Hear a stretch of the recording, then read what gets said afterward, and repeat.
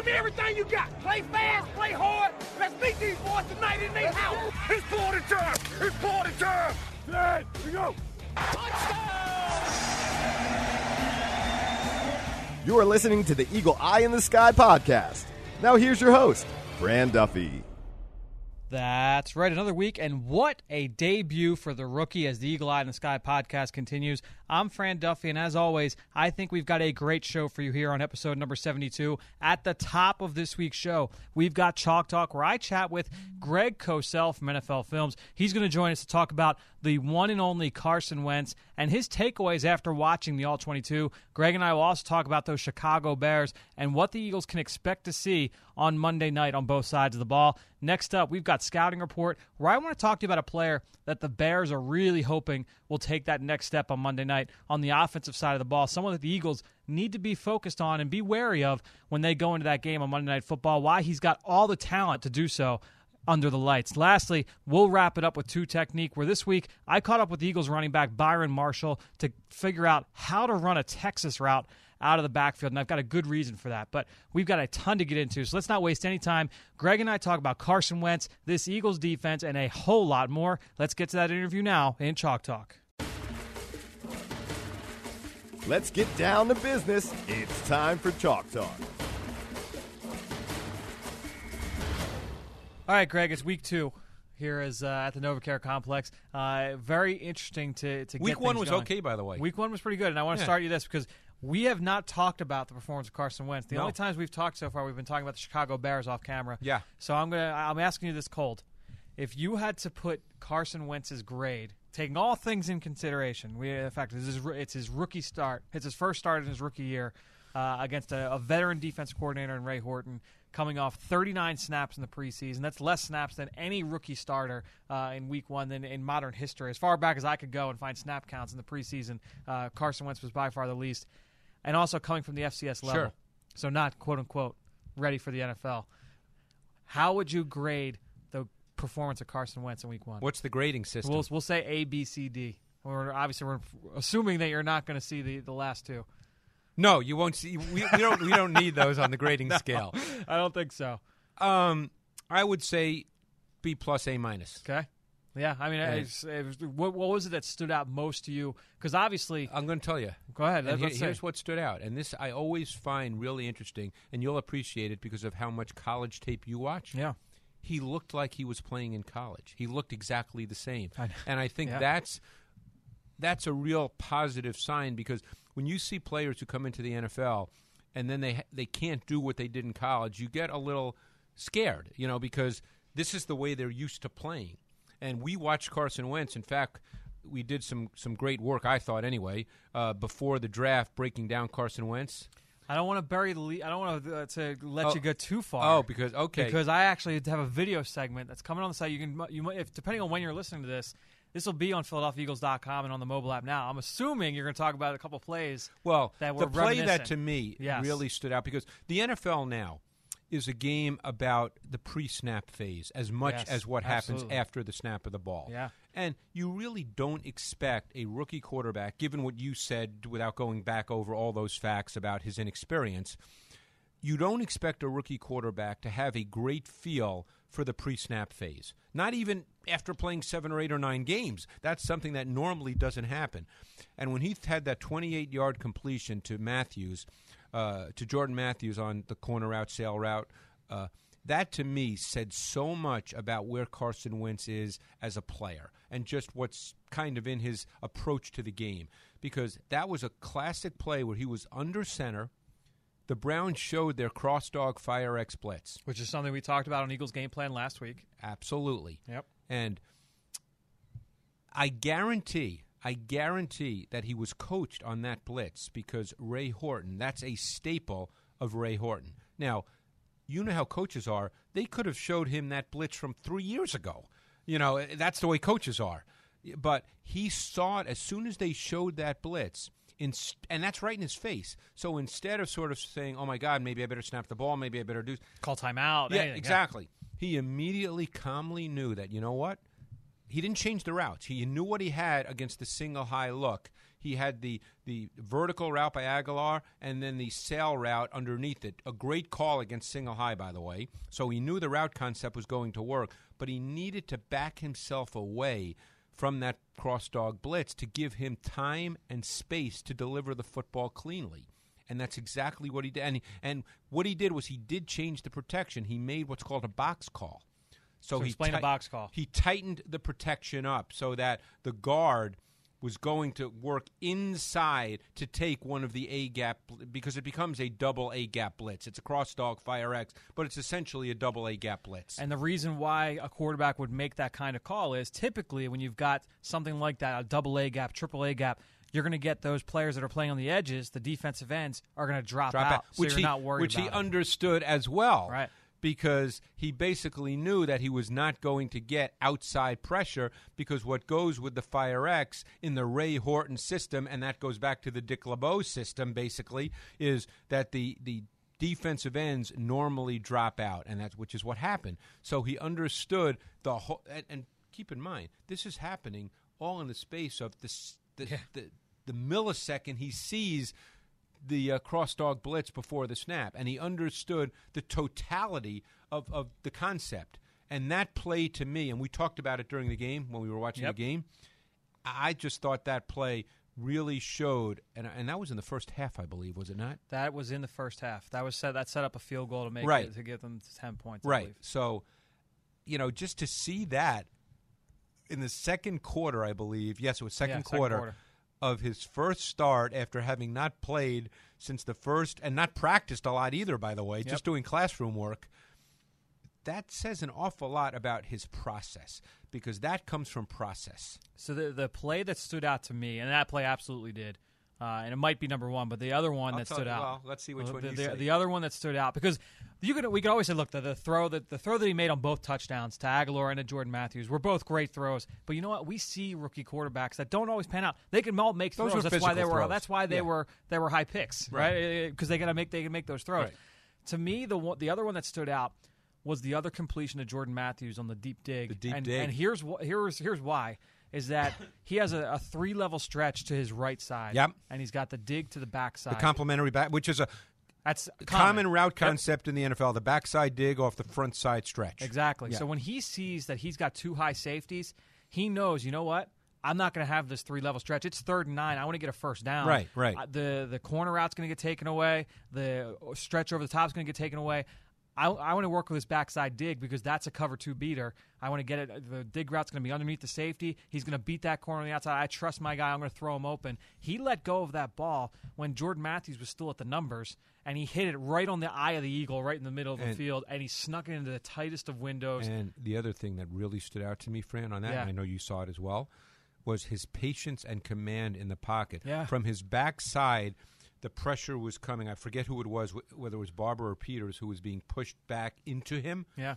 And oblivious is not the right word because that gives a sense that he had no idea there was pressure, but he understood that he could still get that throw off without breaking down. How many times do we see young quarterbacks and veteran quarterbacks perceive pressure that by NFL standards is not really there, and they move? And they themselves break down the timing of the plays when they move when they don't have to. He stood there. He threw that ball, and I don't think there was 6 or 8 inches between him and the offensive lineman when he made that throw. And he sat on his back foot and drove it because that was a drive throw. So don't tell me arm strength doesn't matter in the NFL. No, it was those were the 2 plays that really kind of that mattered. They get you excited. Yeah, no question. Because you, like I said, you can see guys make great throws. There's Jamarcus Russell could make a lot of those big throws, but those are the traits that really kind of stuck with me when watching Carson Wentz's performance. Obviously, look, some things he's got to work on. You want to see him cut out some of those hits. Yes. Because he's always. And I wrote this in my piece Monday night. He's always going to be a guy that's going to take some hits because he hangs in the pocket, because he is a competitive kid with the ball in his hands, and he's going to run for God. He's going to take shots, but you want to limit the ones that are unnecessary. And so what he needs to work on, and it showed up on a couple of plays here and there, is he needs to eliminate what's not there quicker. Yep. Which is a very common thing for young quarterbacks. Yeah. So you eliminate what's not there quicker. get off of it, and then go to something else. No doubt. And that's why young quarterbacks do take some veteran quarterbacks still take hits like that. In fact, Jay Cutler's like that, the quarterback the Eagles are playing this week. But you try to eliminate what's not there. And hey, the great ones, the Bradys, and I'm not putting Wentz in that category. Of course. We're just making a point here. Right. I don't want people to think I'm making that comparison. When I was putting a lot of these shots up on Twitter on Monday, a lot of people were like, "Oh, well, Aaron Rodgers makes throws like that all week." I'm like, or all season. I'm like, well, it'd be nice if we were comparing Carson Wentz there. Exactly. But the point I'm making is that the great ones eliminate before the snap of the ball. Sure. And Wentz is not there yet, but he needs to eliminate some things quicker. And believe me, that's just from repetition. Yeah, no doubt. Well, some very very exciting tape to go through. Oh, it was great. Watching Wentz and his performance against Cleveland. Only one game. We got 15 more to go. So really and you know excited what? to watch him progress. There'll be some bad ones. Absolutely. There'll be some bad ones. Yeah, you got to take the good with the bad. Yeah. So staying on the offensive side of the ball, I'll tell you what. Watching the game live with you Sunday, I came away. I was, not that I was disconcerted, but I was expecting a little bit more from the run game. And then I watched it again, and I was kind of impressed with the running backs. I thought they did a pretty good job because there were some busts up front, which is fine. It's Always understandable, especially week one. But I thought the running backs did a good job of when there was a play that should have been for -1, they got 4. When there was a play that should have been 2, they got 5. And especially on first down, I thought they ran the ball really well. And by the way, they ran the ball really well out of the gun. Yeah, which was impressive. I think if memory serves me correctly, because I charted, I believe they had 17 shotgun runs for 90 yards. I think that was the number, and that's pretty good. Yeah. And obviously that's a featured part of the Doug Peterson offense is the shotgun run game. We saw that in Kansas City. It's going to be featured here. But I even said to you, maybe fourth quarter, when they put up numbers for Ryan Matthews, and I said to you, those numbers aren't great, but I thought it was a very workmanlike performance. Yep, you did. That's right. Yeah, and watching it was – I definitely came away more impressed rewatching the game with the running game overall. Okay, and they have got things they're going to work on. And we did not see the extent of that run game from a schematic standpoint either. I think we're going to see a lot more multiplicity. The misdirection element we didn't really see much at all this past week against Cleveland. So that'll be something to watch as well. Defensively, what were your thoughts defensively from the performance? For me, it was hard to get a read, and I'll tell you why. Because they didn't have to do very much in this game. Yeah, I mean, they didn't blitz much. They didn't have to do a whole lot with pressure concepts. They didn't have to do a whole lot, coverage-wise. I thought they played they played to the game and to the opponent, and that's good coaching. Sure. And you didn't see. And again, not that Jim Schwartz. He's not necessarily a guy that's going to do crazy stuff. He's not a high percentage blitzer. Right. He's not a guy who does a ton coverage-wise. So a lot of basic concepts, ideally executed very well. But you didn't see a lot because he understood the flow of the game, the nature of the opponent. This week is a little different only in the sense that if the pass rush doesn't improve, and I think that's one area that has to be better this week, if the pass rush doesn't improve, people can say what they want about Jay Cutler, but he is a late-in-the-down quarterback who will stand in the pocket and then rifle the ball, and he's got a hose. So the pass rush has to get to Cutler, who then tends to be very unsettled and undisciplined. But there has to be pass rush, or he will stand there and deliver the football. Yeah, I was surprised at times watching the tape against Houston. There were times where Houston went with 2-3-man rush, and you let Jay Cutler sit back there, and he can do that to you. So on the outside, I mean, Alshon Jeffrey is a guy that he's kind of been the same player over the last couple of years, but he's a good player. I mean, the ability to go up and win in those contested situations is certainly the strength of his game. Yeah, and one thing you and I have talked about, and it's so important in the league now, is that receiver who lines up as the single receiver to the boundary when there's trips to the other side to the field. Jeffrey's one of those guys. Yeah. And that receiver normally gets man coverage just because there's 3 receivers to the other side of the field. Yep. And that receiver even if it's a quote-unquote zone concept, if he's running vertically outside the numbers, whatever zone concept that corner is playing essentially becomes man. Correct. Because he's got to cover him with no help. And he can win those jump balls. He can make contested catches. And Cutler can make the back shoulder throws. We've seen that. And that's something that they have to be very careful about. He's their most dangerous offensive weapon, and those kinds of plays can be explosive, game-changing plays. What have been your thoughts so far, only a year and a game now into his career, of running back Jeremy Langford? I think he's a quickness runner. I think he's got that one-cut downhill quickness. He's got some burst. I think they're trying to find out if he can be one of those physical inside runners who you can keep pounding. Yeah. And I think the book's out on that. But I think right now, because Jordan Howard, who they drafted out of Indiana in the 5th round, who's 230 pounds, has struggled through training camp and is not ready to play. So for now, Langford's the guy. And I think they have to run the ball. You know, it's funny. In watching the tape of Chicago against Houston this past week, because Cutler is and I'm saying this honestly, is a tough watch because he's so unsettled and so undisciplined. Yeah. And his footwork is bad. His feet don't move with his eyes. I mean, after 9 years in the league, that's not going to change. That's Jay Cutler. Yet, in the next breath, he can make a throw that you just go, oh, my God, how do you do that? And that's what you got to be careful about. That's Jay Cutler. But the point I was making was I'm just not sure he's truly a shotgun 3 widespread guy. I mean, I watched him and the Bears offense, and I even went through a ton of plays from last year, and I don't know if they truly have the back. We don't know if Langford's that guy, but sometimes I wonder if they need to put him under center, run the ball more, try to go more play action, try to define it for him, relatively speaking, because I'm just not sure that he's a true shotgun spread guy.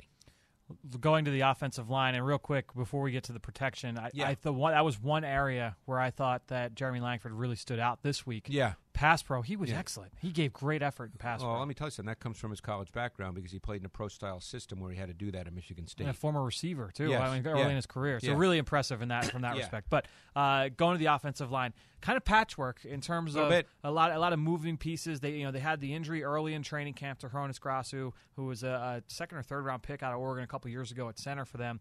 So they draft Cody Whitehair in the 2nd round this past year with the intent to play him at left guard. It's what it seemed. He got work early in preseason as the number 2 center, and then when they signed Josh Sitton during the final cuts a couple weeks ago, he's inserted at left guard, and Cody Whitehair gets the start at center. Yeah, and that'll be a work in progress. Although I think he can play center. Now, he may, athletically, physically, definitely. He may not be that guy right now. Right. And, in fact, he's had some issues. He certainly did week 1. But I think eventually he'll do that. Josh Sitton can still play left guard in this league. Kyle Long is now at right guard. I think he can play either tackle or guard, in my view. Long's a good player. Yeah. The issues I think they have are at right tackle, where they're playing Bobby Massey, who has struggled most of his NFL career since coming out of Ole Miss. And, I think Charles Leno at left tackle, I think he can play left tackle in this league. He'd be better if he played with a quarterback that had a better feel for the timing and anticipation of the pass game. Jay Cutler's not that kind of quarterback. Yeah. But as I said, I watched a ton of Cutler throws from last season, and I thought Charles Leno improved as the season progressed. Yeah, and you talked about the need for the pass rush to improve. Going up against this offensive line, that's going to be a huge matchup to watch in this game on Monday night. Because, look, you're trying to get Cutler to play fast, to get him unsettled, which he does, and then to make those throws that are forced throws, which he always believes he can make. Yeah. And at that point, you hope you can get some turnovers. One area that I think is going to be really interesting switching gears to the other side of the football is the matchups in the middle of the field. Looking at the Eagles' offense against the Chicago defense. Now, Zach Ertz, week to week, we're not sure if it doesn't seem like he's going to be able to play this week. We'll see as the week progresses. We're taping this Tuesday night, so have no real idea, and we won't really get a sense until later in the week. But if they don't have Zach Ertz, you still have Trey Burton, who will he seems be healthy like this week? Doug Peterson said that he was a game-time decision this past Sunday, so he'll probably be good to go, I would imagine, for Monday. So you got Trey Burton back. A lot of versatile pieces in the backfield, and can those guys win matchups against players like Jarrell Freeman, the linebacker? Can they win matchups against those 2 safeties in the middle of the field? I thought Freeman and Trevathan stood out in the run game this week. In the run game, for sure. And Trevathan, he's got some movement to him. We both liked him out of Kentucky a few years ago. Yep. But I wonder how many of those matchups they can win in the middle of the field from an athletic standpoint, the running backs and tight ends against those backers. And that's something they'll test. I mean, look, they'll test it with Sproles. No doubt. We'll see if he can do it. Burton's a very athletic guy. Burton, to me, and it was a shame he was hurt for week 1, but he's a very interesting puzzle piece in the Doug Peterson offense. And again, not that he's going to catch 90 balls for 1,200 yards, but I think he's a really interesting piece. At corner, That's another area where, look, they were starting Glenn, the second-year player, Central Florida. Yep, undrafted. Kind of a lanky kid, obviously won the job. But when he got hurt this week, they brought in the rookie from Northern Iowa, DeAndre Hall. And now he had some issues with Will Fuller, as you saw. Yep. But the Eagles don't have a player with that explosive. With that kind of juice, right. Exactly.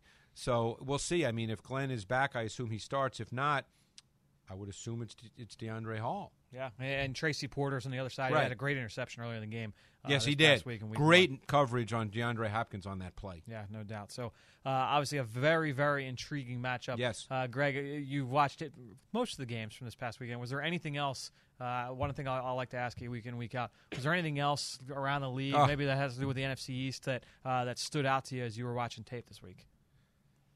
Well, a couple of things. First of all, the Redskins paid an awful lot of money for Josh Norman. He just played one side of the field. He didn't match up. Interesting. And that's been the talk of the Tuesday for sure. He did not match up. Interesting. So that's kind of, I don't want to say it's surprising because he didn't do that in Carolina. And so why would you think all of a sudden he could do it in Washington? Sure, that's a good point. Yeah. I thought that Prescott's performance was solid. I mean, obviously it's a regular season game. It wasn't as good as the preseason, but I thought he was poised, he was composed, and I thought he was really, really solid given that it was his first NFL start. Overall, though, I think in watching the New England Patriots, and I watched that tape really carefully, their offense, I thought that was an unbelievable mix of coach understanding the player.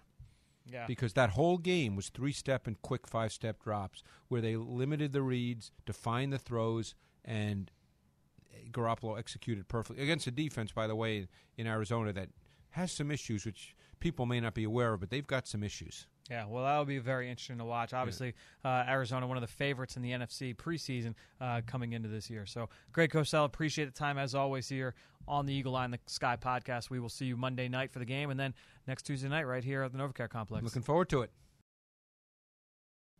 Great stuff from Greg, and again, you could follow him on Twitter just like I do, at Greg Cosell, and while you're at it, I'm at FDuffy3. That's where I post all of the podcasts I'm a part of and all of our X's and O's content that we produce here at PhiladelphiaEagles.com. And I really appreciate everybody that promotes this podcast on social media. That's one way to support the show. But the other is to go on iTunes, go on Stitcher, wherever you listen to the show. Give us a rating and leave us a comment. I want to give a shout-out to Richard S. in Charleston, South Carolina, who said he really enjoys the show. He left a comment on iTunes, said he helps his workouts go faster. So bonus points to Richard as well, because he also commented saying that he loves the College Draft podcast with Ross Tucker and myself. So thanks to Richard and all of you out there for your continued support of this show and all the rest of our podcast offerings on PhiladelphiaEagles.com.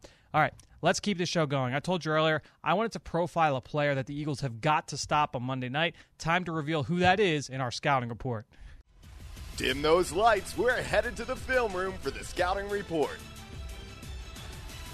All right, so the player this week is a former first-round pick, was drafted in 2015 out of West Virginia, and that's Kevin White, the wide receiver. Came in at 6'0", so 6'2" and 5/8 inches, just under 6'3", 215 pounds. All right, so he's got very good size for the wide receiver position. And at West Virginia, he lined up to the right side, the far right of the formation. At times he slid into the slot, but he almost always was lined up to the far right in head coach Dana Holgorsen's shotgun spread offense. He flashed the ability to get off the line of scrimmage versus press coverage in college. Really fluid mover. Overall, pretty smooth athlete for his size. I remember him really standing out at the Combine in Indianapolis that February. He's got the speed to stretch defenses. In the routes that he was asked to run, he looked surprisingly crisp in and out of breaks, and I'll get back to that in a little bit. Showed the ability to separate from DBs at the top of his stem in college. Looked really good, like I said, in and out of breaks. Showed the ability to stack DBs downfield. What does that mean? When you get vertical, when you're running a go route, you want to try and position your body in front of the defensive back so that he has to go through you to get the ball. If the ball's thrown well and out in front of the receiver, that defensive back has got to go through you to get the ball. That's what's called stacking a receiver or stacking a defensive back as a wide receiver. So he did a really good job doing that. I thought he played the ball really well in the air, and that was something that I was really impressed with. Really always high-pointed the football, attacked it in the air, caught everything. Won a bunch of contested catch situations, natural hands catcher. He could snag the football away from his frame. Was used often in the screen game. Immediately got downhill, showed good vision, works to break tackles. He reminded me of a particular Pro Bowl wide receiver, all-pro wide receiver, with the ball in his hands after the catch. Gives effort as a blocker, and he can win on the perimeter. Now, from a negative standpoint, he was a big-time prospect now, okay? I thought very highly of him. The big thing that I was worried about, he played a little bit high at times. That affected his ability to separate in and out of breaks, and really just that you didn't see always the explosiveness out of cuts, and we're going to get to that in a sec. He's going to need to learn to work from the left side. All of his routes came from the right. So if he's running a slant, he's running a slant towards the left. If he's running a dig, he's running a dig towards the left. He's going to have to work on the footwork and the timing and all that coming from the other side of the field as well, coming out of college. Not an elite change of direction guy with the ball in his hands, not overly explosive, wasn't going to be a consistent over-the-top deep threat in the NFL, but I thought he was a contested catch weapon. I thought he was a terror in the open field. The guy he reminded me of a little bit physically was Larry Fitzgerald, just because of that size, that physicality, that ability to win in the air, and that yards after catch ability.